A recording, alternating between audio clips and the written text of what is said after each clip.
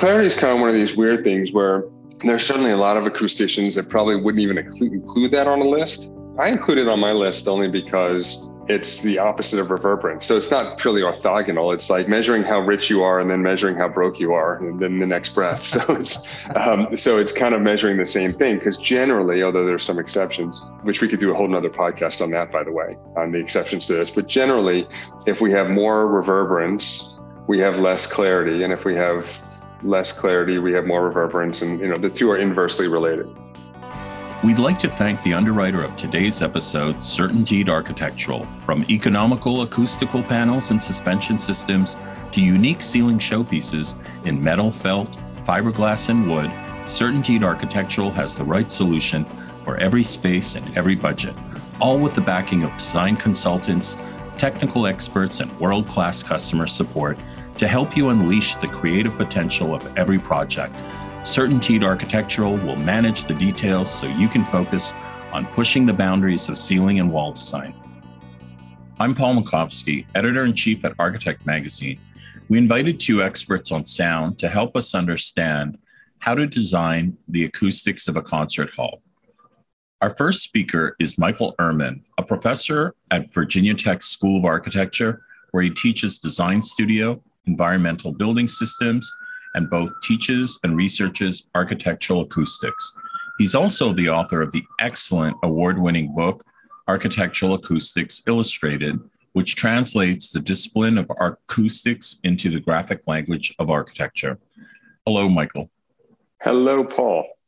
Our second speaker is Steve Udolph, who is the National Sales Manager for CertainTeed Architectural, covering a wide range of standard and custom product collections in felt, wood, metal, fiberglass, and more.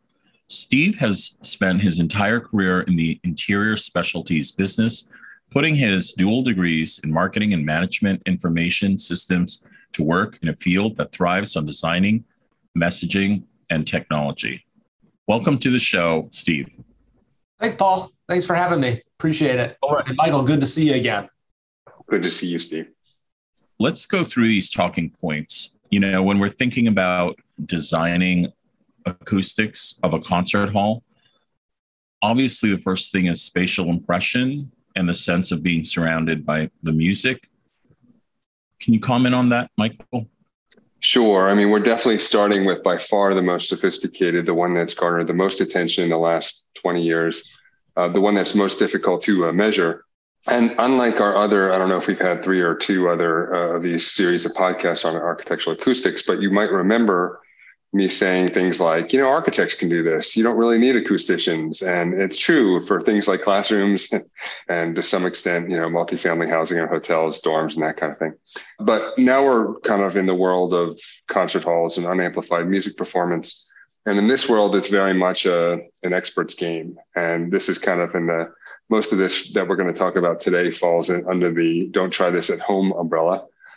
But in spatial impression, it's best described in its null state. So where there's no spatial impression, it feels like the symphony is playing in another room and you're listening through a window. And where there is spatial impression, it feels like you are being surrounded by the sound. You're being enveloped by the sound. And the sound is quite wide. It's a kind of a broad, wide orchestra that's playing together. And I'm just going to use the assumption that there's an orchestra, although of course it could be a quartet, or it could, we're talking about any kind of unamplified music performance, including and not limited to, opera or acoustic guitar or something like that. But let's, for the sake of clarity, move on and say we're talking about an orchestra. And if we're talking about spatial impression, the sense of being enveloped by the music, you almost kind of have to start with our biology, because our ears are on the sides of our heads, not somewhere else. So reflections that come from the side are privileged in our brains, and they help us understand that we're being surrounded by the music. Had our ears been on our forehead and our chin, then we may have a situation where sound reflections from the top and the bottom are privileged. But because they're privileged in our sense of envelopment and spaciousness, providing sound reflections from the side, which could be as simple as using sound reflective materials on the sidewalls, especially the sidewalls near the sending end of the room, near the stage. Those are where those first order early reflections are going to come from the side. But also, of course, room geometry, where you're trying to make sure that the sound is reflecting off the side and hitting the listeners. Now, it turns out the types of halls that have the best kind of sense of envelopment, the best sense of spatial impression, are shoebox-shaped halls. And they're called shoebox-shaped halls because they look in both proportion and form like a shoebox. And so they're rectilinear. Those generally measure at having the most sound reflections coming from the side. And further, having balconies actually helps with bringing more reflections from the side. And that's somewhat counterintuitive, but what happens is sound as it's propagating out from the orchestra that would have otherwise kind of crept up the wall is going upward towards the ceiling and often does a double bounce on the underside of the balcony and then the sidewall and then back down to the listener, or the sidewall and then the underside of the balcony and back down to the listener. And so the presence of balconies, the presence of sound reflective surfaces that are angled to redirect sound towards the listener, the form of a hall that generally is rectilinear, and finally, making sure that the audience and the orchestra are in the same geometric space. So if you have a small proscenium relative to the hall and you have kind of almost a separate looking room for the sending in for the orchestra, that is not conducive to allowing the listener to feel like they are, well, I mean, if it looks like it's in a separate room in plan or section or rendering, it's probably going to sound like it's in a separate room as well. Hey, Steve, do you have anything to add to that? I think for me, most of my career, I've been spent reducing the reverberation in the space to clarify the sound.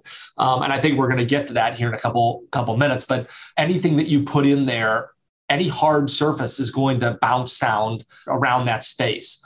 And it's how do you clarify that sound and how do you soften it so that you actually are hearing what's being produced at the front of the stage rather than the echo and hearing things a few times, because that'll jumble up music pretty good. And it's amazing if you go to a outdoor venue and listen to music, it's always much more clear than it is inside a concert hall because there is no reverberation. You're getting the true sound. The key is to take that effect and be able to reproduce that indoors. And it's very hard to do. That's interesting when you talk about reverberance. I understand that as the sense of notes flowing into one another. Can you talk about that, Michael, in terms of the role? Sure. Yeah. Most acousticians, Steve, would probably push back on that because the goal, especially again, we're talking about unamplified music performance. This does not apply to amplified music performance. It does not apply to speech, either amplified or unamplified. But for unamplified music performance, generally, we're almost always trying to add more reverberance. And we're doing that so that because people generally prefer to hear the sound kind of blended, where each note is blended into the next, at least somewhat. So we actually go out of our way to increase the reverberance typically in these concert halls. And the way we do that is, well, it's actually not, in that sense, it's not that hard because of echo reasons. So let me back up and talk about echo. So echo and reverberance are different. Reverberance is a sense of sound lingering after it stops. So if you were in a room and you clapped and you were to listen, you would probably hear that clap linger for a moment, a beat, as it kind of dies off. That's not an echo, that's reverberance. But if you were in a canyon and you clapped, you would likely hear an echo coming across the other, from the other side of the canyon. And that's a separate, distinct sound repeating itself much louder than the kind of gradual decay.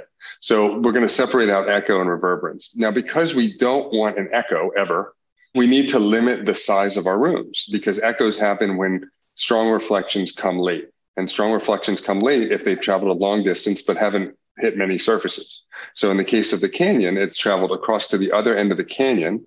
It hasn't hit any surfaces. It hits the rock face of the canyon. And the geometry is such that it's perpendicular and it's just like billiard balls bouncing off a rail. If you send a billiard ball right against the rail, it's going to, at a perpendicular angle, it's going to come back to you. And that's what happens. So if we have a room that's too wide or too long, we are maybe cursing the room to have an echo. And so there's a limit to how wide the room can be. And there's a limit to how long the room can be. And also for other reasons, we don't want the room too long. We don't want to lose too much loudness as we get towards the back. We don't want to lose sight lines. And at a certain point, it's very difficult to see. So we have a limit to the width of the room and we have a limit to the length. Now, reverberance itself is measured as is a function of the volume of the room, not how loud it is, not the kind of volume you find on a loudspeaker, but the volume in terms of the cubic feet. So it's a function of the cubic feet in the room and the inverse of the absorption in the room. So if you have a bunch of fluffy things in the room, it will reduce the reverberance. If you have a big room, it'll increase the reverberance. And so big rooms sound like big rooms and small rooms sound like small rooms. Well, if you have a limit to the width because of echo, and you have a limit to the length because of echo, and you have generally with rooms for unamplified music performance, you have maximized the amount of sound reflective surfaces as best you can. So everything's pretty much sound reflective, and you still need more reverberance. In other words, you still want that sound to linger when you've clapped. Then really there's only one thing to do, and your savvy listeners will have figured it out by now, which is to raise the ceiling. That's why if you go in a concert hall, you will generally find not just a tall ceiling, but a very tall ceiling, because we need to increase typically the amount of reverberance in a concert hall.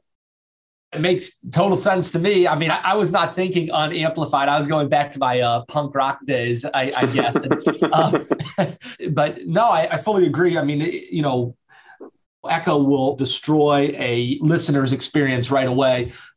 Reverberance can be controlled, and it just depends on how you want to control it and what materials you want to use to control it and what you want to do with the space. Reverberance is a really fascinating kind of backstory. It goes back a little over 125 years.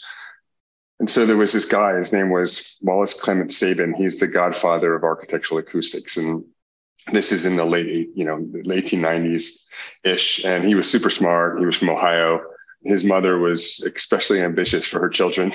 And so she put him into college early, and he graduated from Ohio State at 18 and then went to graduate school at Harvard. And she wanted to nurture him and his sister, who was at school at MIT in the 1890s. How many women were at MIT in the 1890s? And so she moved to Boston with them and nurtured them in Boston, left her husband to do so. And he went to Harvard and he got his master's degree or his graduate degree in physics. And he was so smart, they asked him to stay on the faculty. So he stayed on the faculty, and he was studying electricity at the time.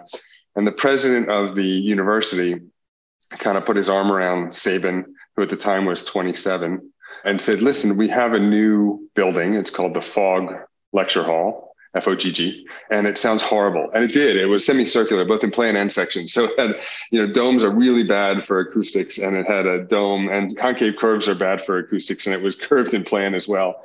And so sound would linger there audibly for 15 seconds.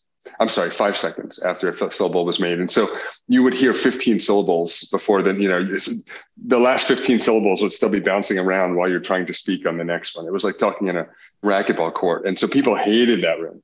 And so the president of the university put his arms around Sabin and said, listen, what I'd like you to do is I would like you to figure out how to make this hall, the Fogg Lecture Hall, sound like Sanders Theater, which was a beloved theater.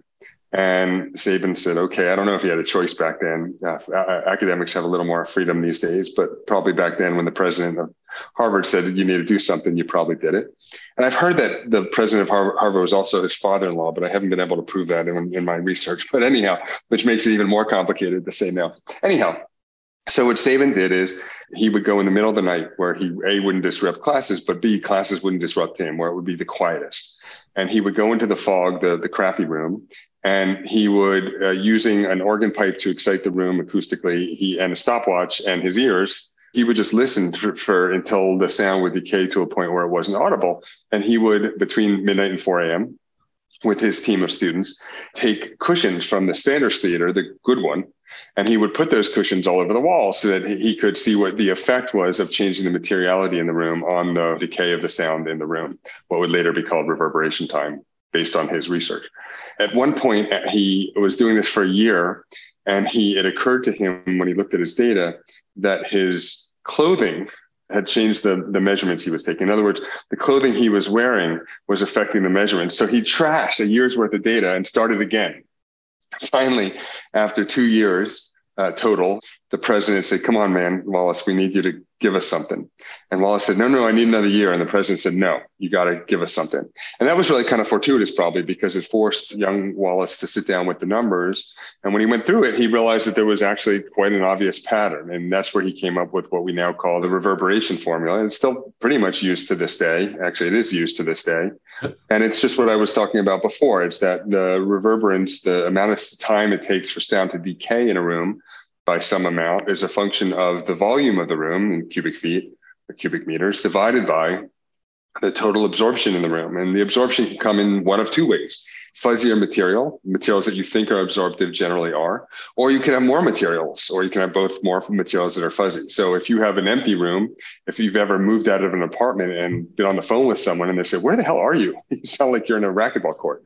And that's basically because there's, a lot of the absorption, total absorption is gone. And in fact, the unit of absorption, even to this day, is called a Sabin, named after Wallace. Wow, that's really fascinating. Steve, when you're trying to mitigate existing spaces, how do you approach that? Almost always, we're told as a product, you have to meet a certain NRC, right? All our products have an NRC, and that NRC derives from Sabins. And in fact, some products such as baffles don't even have NRCs, right? They're only measured in Sabins because of the way they're tested. So almost always there is a NRC that has been dictated to us of this is what you need this product to measure or meet up to, whatever that number may be. That is basically already been determined by either the architect or the acoustical consultant or whoever it is that initially helped the architects write the spec. So what we do then is we determine what the best products are to get the absorption that's being required for the project. I hear when you're designing a space about this idea of warmth. And I think that connects somehow to hearing the low frequencies. What should we be thinking about that in terms of designing for warmth in an acoustic concert hall or somewhere else? Well, I'll leave the actual design to Michael, but from a product standpoint, we have found softer materials absorb better in the low frequencies. So, for example, our metal curves are the exact opposite of our felt curves.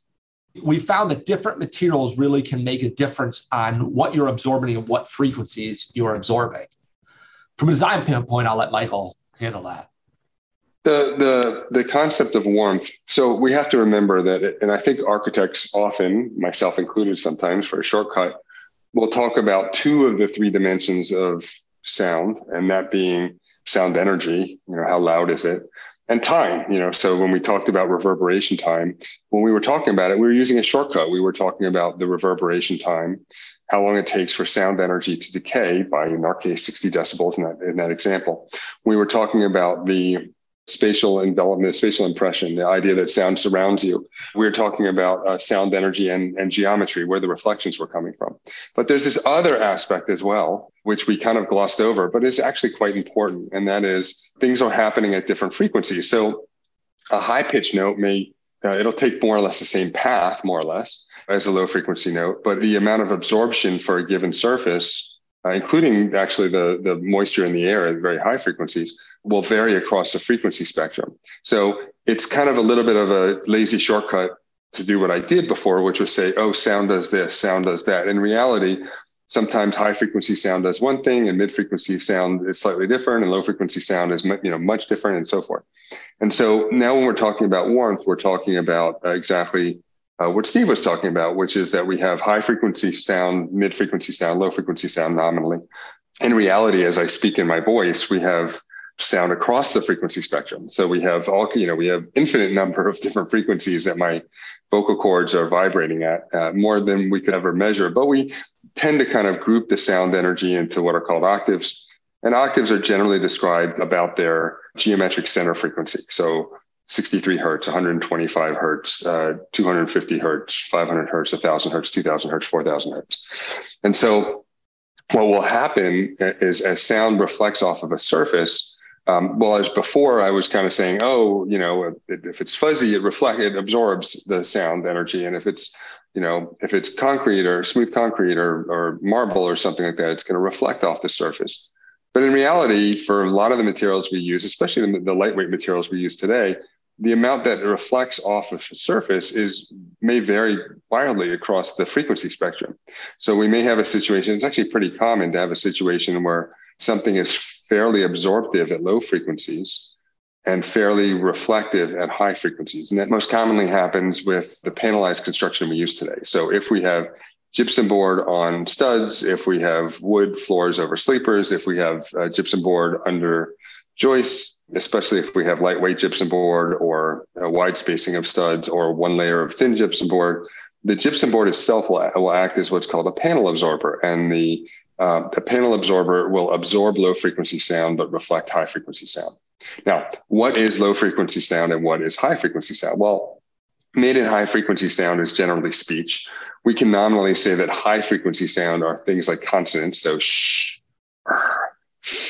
t, sh, those kind of sounds. And mid-frequency sounds are vowels like O and E and ah. If you think about it, they are lower in tone if you actually say them aloud in your car right now while you're driving. But then we can get lower still. And if we're talking about music performance, unamplified in our case, but also if we're talking about amplified music performance as well, those low frequency sounds turn out to be quite important for how we appreciate the sound in a room. And so insofar as lightweight materials generally do a poor job of reflecting low frequency sounds, and whereas we generally want more reflections of low frequency sounds in concert halls and spaces for unamplified music performance, and whereas modern construction generally has a lot of lightweight material, especially relative to historical, masonry construction, then we have a situation where if we're going to build a room like we typically build a room, which is with panelized lightweight materials like gypsum board, we're going to sacrifice low frequency reflections. Now, in general, is that a problem? No, not for most rooms, but for unamplified music performance, like a performance, auditorium in even a high school, we would prefer to have materials that reflect sound at lower frequencies. Now, also, large surfaces reflect low frequency sounds and small surfaces don't. And the best way I can explain that to you or to anyone is to think about, it's kind of a physics wavelength thing, but you can think about being at the beach, right? So a wave, the distance between the peaks of a wave is actually quite large compared to the width of your chest. So when a wave hits against your chest, it moves right around your chest when you're at the beach. But the length of the distance of a wavelength between waves approaching a beach, if it hits a seawall, it will bounce smack off the seawall and the wave will reflect. That doesn't happen when it hits your chest. So there is a kind of a counterintuitive physics part of this where sounds are waves or they behave like waves. And so if we have low frequencies, which are long wavelengths, those low frequencies will tend to not see, I'm putting C in air quotes, will tend to not see small surfaces. And so if we want to reflect low frequencies, we need something that the long wavelength can see. So if we're going to reflect low frequencies, we need massive materials, we need large surfaces. And especially if they're coming from the side. Again, there's always this premium on reflections that are coming from the side because they enter our ears at more or less a right angle. We'd like to thank the underwriter of today's episode, CertainTeed Architectural. From economical acoustical panels and suspension systems to unique ceiling showpieces in metal, felt, fiberglass, and wood, CertainTeed Architectural has the right solution for every space and every budget, all with the backing of design consultants, technical experts, and world-class customer support to help you unleash the creative potential of every project. CertainTeed Architectural will manage the details so you can focus on pushing the boundaries of ceiling and wall design. And now back to the show. I hear about this idea of clarity. Of course, if you have warmth and reverberance as issues to be designing around, what about clarity, the idea of hearing each note as distinct? Yeah, so clarity is kind of one of these weird things where there's certainly a lot of acousticians that probably wouldn't even include that on a list. I include it on my list only because it's the opposite of reverberance. So it's not purely orthogonal. It's like measuring how rich you are and then measuring how broke you are, and then the next breath. So it's kind of measuring the same thing because generally, although there's some exceptions, which we could do a whole nother podcast on that, by the way, on the exceptions to this. But generally, if we have more reverberance, we have less clarity. And if we have less clarity, we have more reverberance, and the two are inversely related.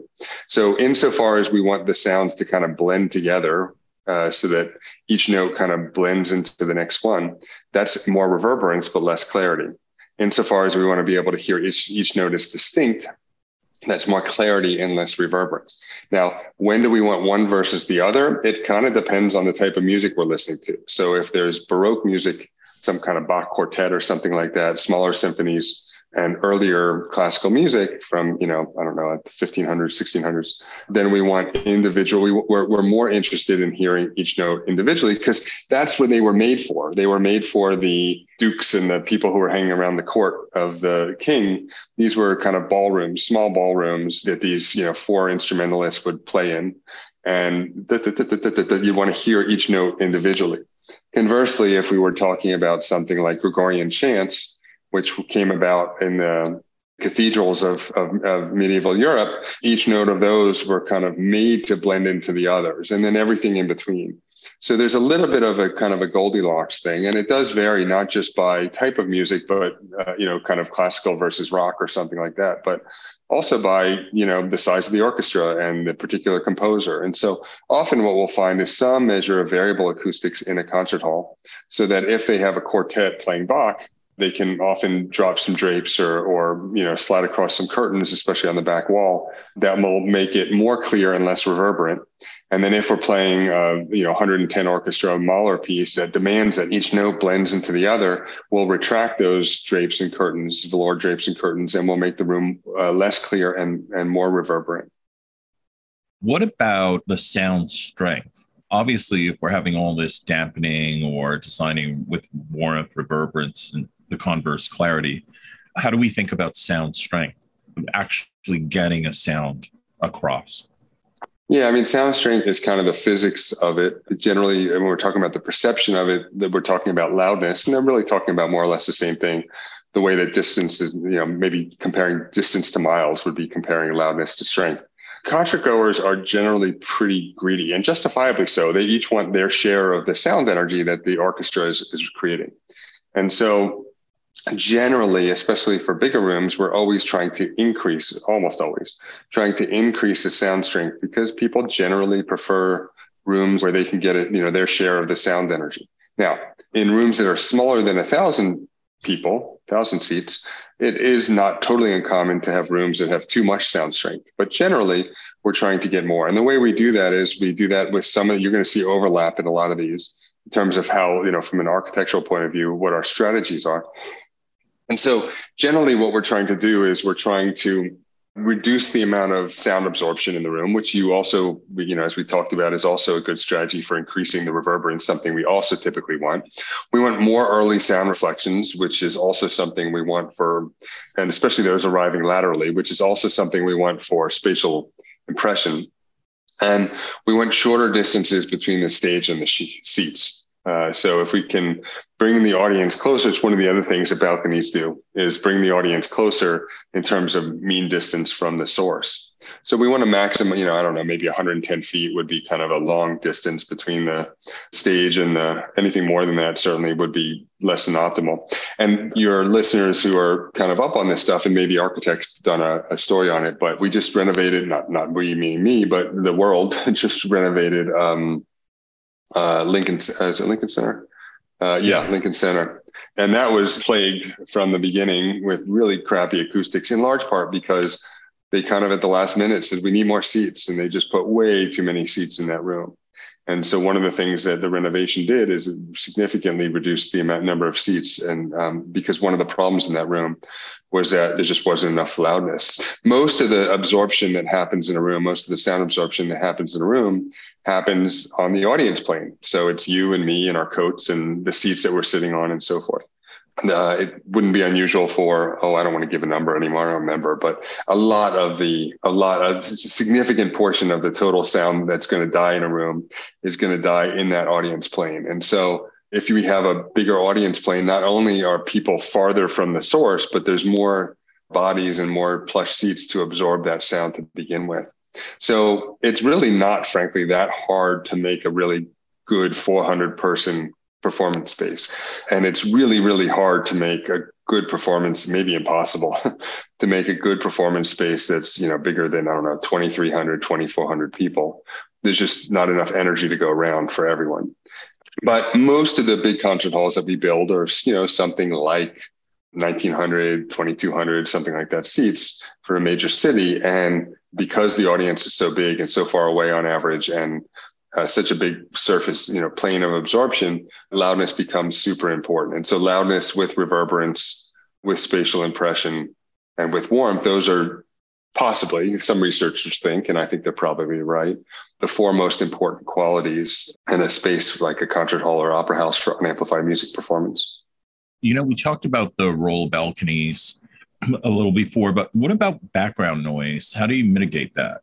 So that's actually super important as well. I used to work for a company that has since gotten bought up by Arup, and they would make their concert halls, whereas most people would shoot for what's called noise criteria, NC 20 or 15 or 25 for performance spaces. They would go to all the way to, I think they called it NC 1. It was something I think they made up, but it was the threshold of audibility. And so because they believed that we really can't hear the fine grain of a performance if there's any background noise at all. And so there is quite a lot of effort that goes into keeping these rooms quiet. The most common source of noise won't surprise anyone. It's the air conditioning system. So one of the ways we do that typically is we'll have a plenum underneath the seats, and we'll allow displacement ventilation, because if we put fans and ducts high up, we'd have to push the air so hard to get it down, because the ceilings are high for all the reasons we mentioned before. And of course the lights are there. And so there's a lot of heat up there also that's kind of pushing, there's a lot of warm air moving up. And so pushing the cold air down, and it's typically air conditioning we're talking about for a full hall because the people add so many BTUs. And so we're adding all this heat and it's all moving up. And if we were to have to push the air down, it would just be so loud. So what we'll do is we'll dump air at a very low velocity underneath the audience plane. And then we'll allow that to kind of pressurize. And then, every 2 seats or something like that, we'll have a register in the floor, or we'll have a mushroom at the base of the seat that allows the air just to kind of come up and ooze out. So that's one of the ways we keep it quiet. The other way we keep it quiet, frankly, is we just put the mechanical space really far away from the hall. So these halls have typically about a third of their volume is the audience area, and about a third of their volume is the musician or performers area, all the green rooms and the stage and all the dressing rooms and the storage rooms for the performances and stuff. And then about a third of the volume of the building square footage of the building is going to be for front of house functions, things like the lobby and the ticketing area. So insofar as, the performance space itself is just a third of the space, we have these other spaces that maybe can handle a little bit more noise. And so we'll put the mechanical systems kind of more towards those ends, and then we'll benefit from long duct runs going to the performance space. I had a situation, I can't remember if we talked about it before, but I don't think we did. I had a situation where we have a performance space on campus here that was built 10 years ago. And it was built by a very noted acoustics firm and did a good job, and a very noted architecture firm that you guys have all heard of that did a good job until my university kind of squashed all their creativity. But I was on the committee to build that particular building.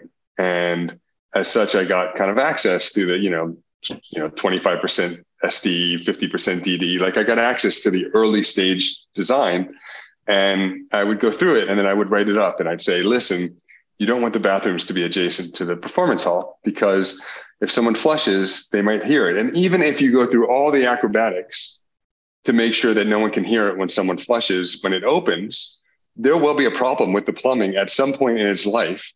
And there's no reason to think that the plumbers who come to fix it are going to be aware of the importance of how to route pipes and stuff like that, how to mount toilets so that you don't hear the flushing. And I just kept sending that to them. Get the bathrooms off the common wall, a shared wall with the concert hall. Get the bathrooms off a shared wall with the concert hall. It becomes a pretty commonsensical space planning exercise. So they never did. And so I would take my students when it was under construction for years, and I would take my students to it. And both my design studio students, because I teach design studio, and my acoustic students, because I teach an acoustic class, and my building system students, which includes acoustics and lighting and other things. And I probably went 12 times, maybe more, while I was under construction. And each time, I swear we spent 25% of our entire tour talking about all the steps they were taking to make sure you couldn't hear the flushing in the concert hall. It was this giant effort from engineers and plumbers and concrete people, and everyone was just worried about this thing, which was completely avoidable at the beginning, completely avoidable. It could have been against any other wall. And then the hall opened and the acoustics firm was visiting. And this guy, Matt, who worked at the acoustics firm, but had not been there from the beginning, because I didn't know that I had been writing all those emails saying, please just move it off the wall. So he gave a tour and he questions to the group of students. These were acoustic students. And one of them said, yeah, is there anything you would do differently if you could do it again? And he thought about it for a second. And Matt said, well, I think we probably wouldn't have put the bathrooms against the wall, the same wall as the concert hall, but who could have known about that from beforehand? And I was biting my tongue so hard I was bleeding because, on the Myers-Briggs kind of personality test, if there was a category called I told you so, that would be my category. Like, I'm that guy who really feels an urge to kind of correct. And I kept my mouth shut. Of course, now I'm kind of spilling it to everyone. But when you're talking about keeping things quiet, it really is, at least at first approximation, as simple as keeping the noisy spaces far away from the quiet spaces. And these are really easy things to do at the beginning. And I think the reason they never moved them is because they realized if moving the bathrooms would have required moving everything. And, people were like, oh, I like where my office is. I'm going to have a view of this. Well, now the bathroom pushes this, which pushes that. And it makes people upset. Human beings are really funny like that. And so just kind of identifying which rooms are likely to create noise and which rooms need quiet and getting them the hell away from each other. That's a huge deal and completely underappreciated. And it's underappreciated how important the architect is in that role. And really the acoustician is just there afterward. It's too late. Once it's on paper, once you've showed the plans to the acoustician, it's too late. The architect's so unlikely to move anything. Yeah, I think the biggest takeaway, right, is it's fairly easy to absorb sound. It's very hard to stop sound. And I think material-wise, it's I think always the designer's challenge is where sound needs to be stopped. And in a lot of designs, it's very, very hard. It's hard to determine what materials to use during the design. And then obviously placement of different things like the bathrooms makes a big difference. It seems like the best concert halls were built over 125 years ago. What scientific field other than our architectural acoustics can say that? Has there actually been advances in the field of architectural acoustics? And what are you guys seeing? It's our great shame as a profession that, again, like you said, what other scientific field has its most revered work done in the late 1800s and early 1900s? So arguably the four best concert halls in the world are in Vienna and Boston and maybe New York's Carnegie Hall and Amsterdam. And all those halls were built between nominally, 1890 and 1915 or something. And so, we've done all this research since, and we can't kind of replicate. So what's going on there? And it's a whole bunch of things, super interesting. So some of them are just luck, right? So it just so happened when a giant timber was the only thing spanning the ceiling in a concert hall, its maximum happened to be about 80 feet. So the maximum width of the room was 80 feet back then. Well, it just so happens that 80 feet is a really good width because any wider, you start to either get echoes coming off the sidewalls or you might get some of the sound energy coming from the side that I said was so important gets lost as it grazes over a really wide audience plane. And so that's number one, is that we made our concert halls wider at one point. And part of the reason we made them wider is they used to be funded by the king, and the king didn't care about ticket sales. He wasn't trying to get his money back. He was trying to give himself political legitimacy by holding concerts for people. And so once the king was taken out and we wanted to sell more seats, we tried to make these rooms bigger. So we lost more of that sound energy because we had so many people. Then we decided that once the king wasn't involved, because there was a really big kind of upstairs, downstairs, upper class, lower class kind of relationship between the main floor of a concert hall and the balconies. The balconies is where the aristocracy was, and the kind of commoners were down below. And so once we started adopting the, in my opinion, laudable thoughts about democracy and human rights, we said, we don't need balconies. That was kind of for the king. And so we took away all the balconies, but those were important for bringing people closer to the stage and bringing those side reflections. And then we said, well, maybe what we need is a fan shape, because then we can bring more people in as close as possible. And a fan shape seems like a good idea. And it certainly is not a bad idea for speech.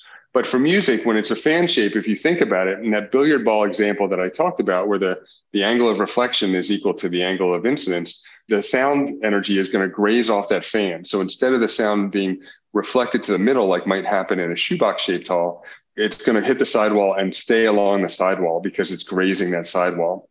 And so we made these fan shaped rooms. So less of the sound energy was reflected to the middle, especially from the sides. And then we got into lightweight building materials because they're cheaper. So we used to make everything out of masonry. And then we started saying, well, what if we made it a lightweight material? So we have that. And finally, we have the fact that, frankly, the rooms that sounded like shit were not saved when they were bombed or burned. So it just so happens that the very best rooms, when there was a war and they were bombed out, or there was a fire, or there was some kind of earthquake or something like that, the best rooms were reconstructed. And the worst rooms, the worst sounding rooms, were allowed to be demolished, to be razed. And then, of course, this won't surprise anyone, in the symphony world, there is no shortage of nostalgia for the way things used to be. It's kind of like a movie review. I mean, it's somewhat subjective, and the reviewers kind of listen to each other a little bit, I think. And so it could be that there are some newer halls that, and there certainly are some newer halls that, maybe in Lucerne or a few other places that rival those old halls. Now, it is undeniable that the halls built between around 1930 and 1985 that suffered from all of these problems, the fan shape and the lack of balconies and the too big rooms and the lightweight building materials, those rooms are almost universally crappy. But by 1985, we had kind of figured out what are the characteristics of the old ones that made them so great. What is the physics behind it? And it is true that of the halls built today, almost all of them are better than the old ones in terms of old from the middle part of last century. But none of them are revered in the way that the best halls are from the late 1800s and early 1900s. And that's crazy and kind of shameful, but it is what it is. I think we have all the tools now and the ideas to really design the best concert hall. I think, even though we can look to the past, it's always a challenge of a designer to do the best that they can today. I'd like to thank both of you, Michael and Steve, for this talk. It was very informative. Thank you for listening, and visit architectmagazine.com to see more of our coverage and to hear more from the Architect Podcast Network. Thank you.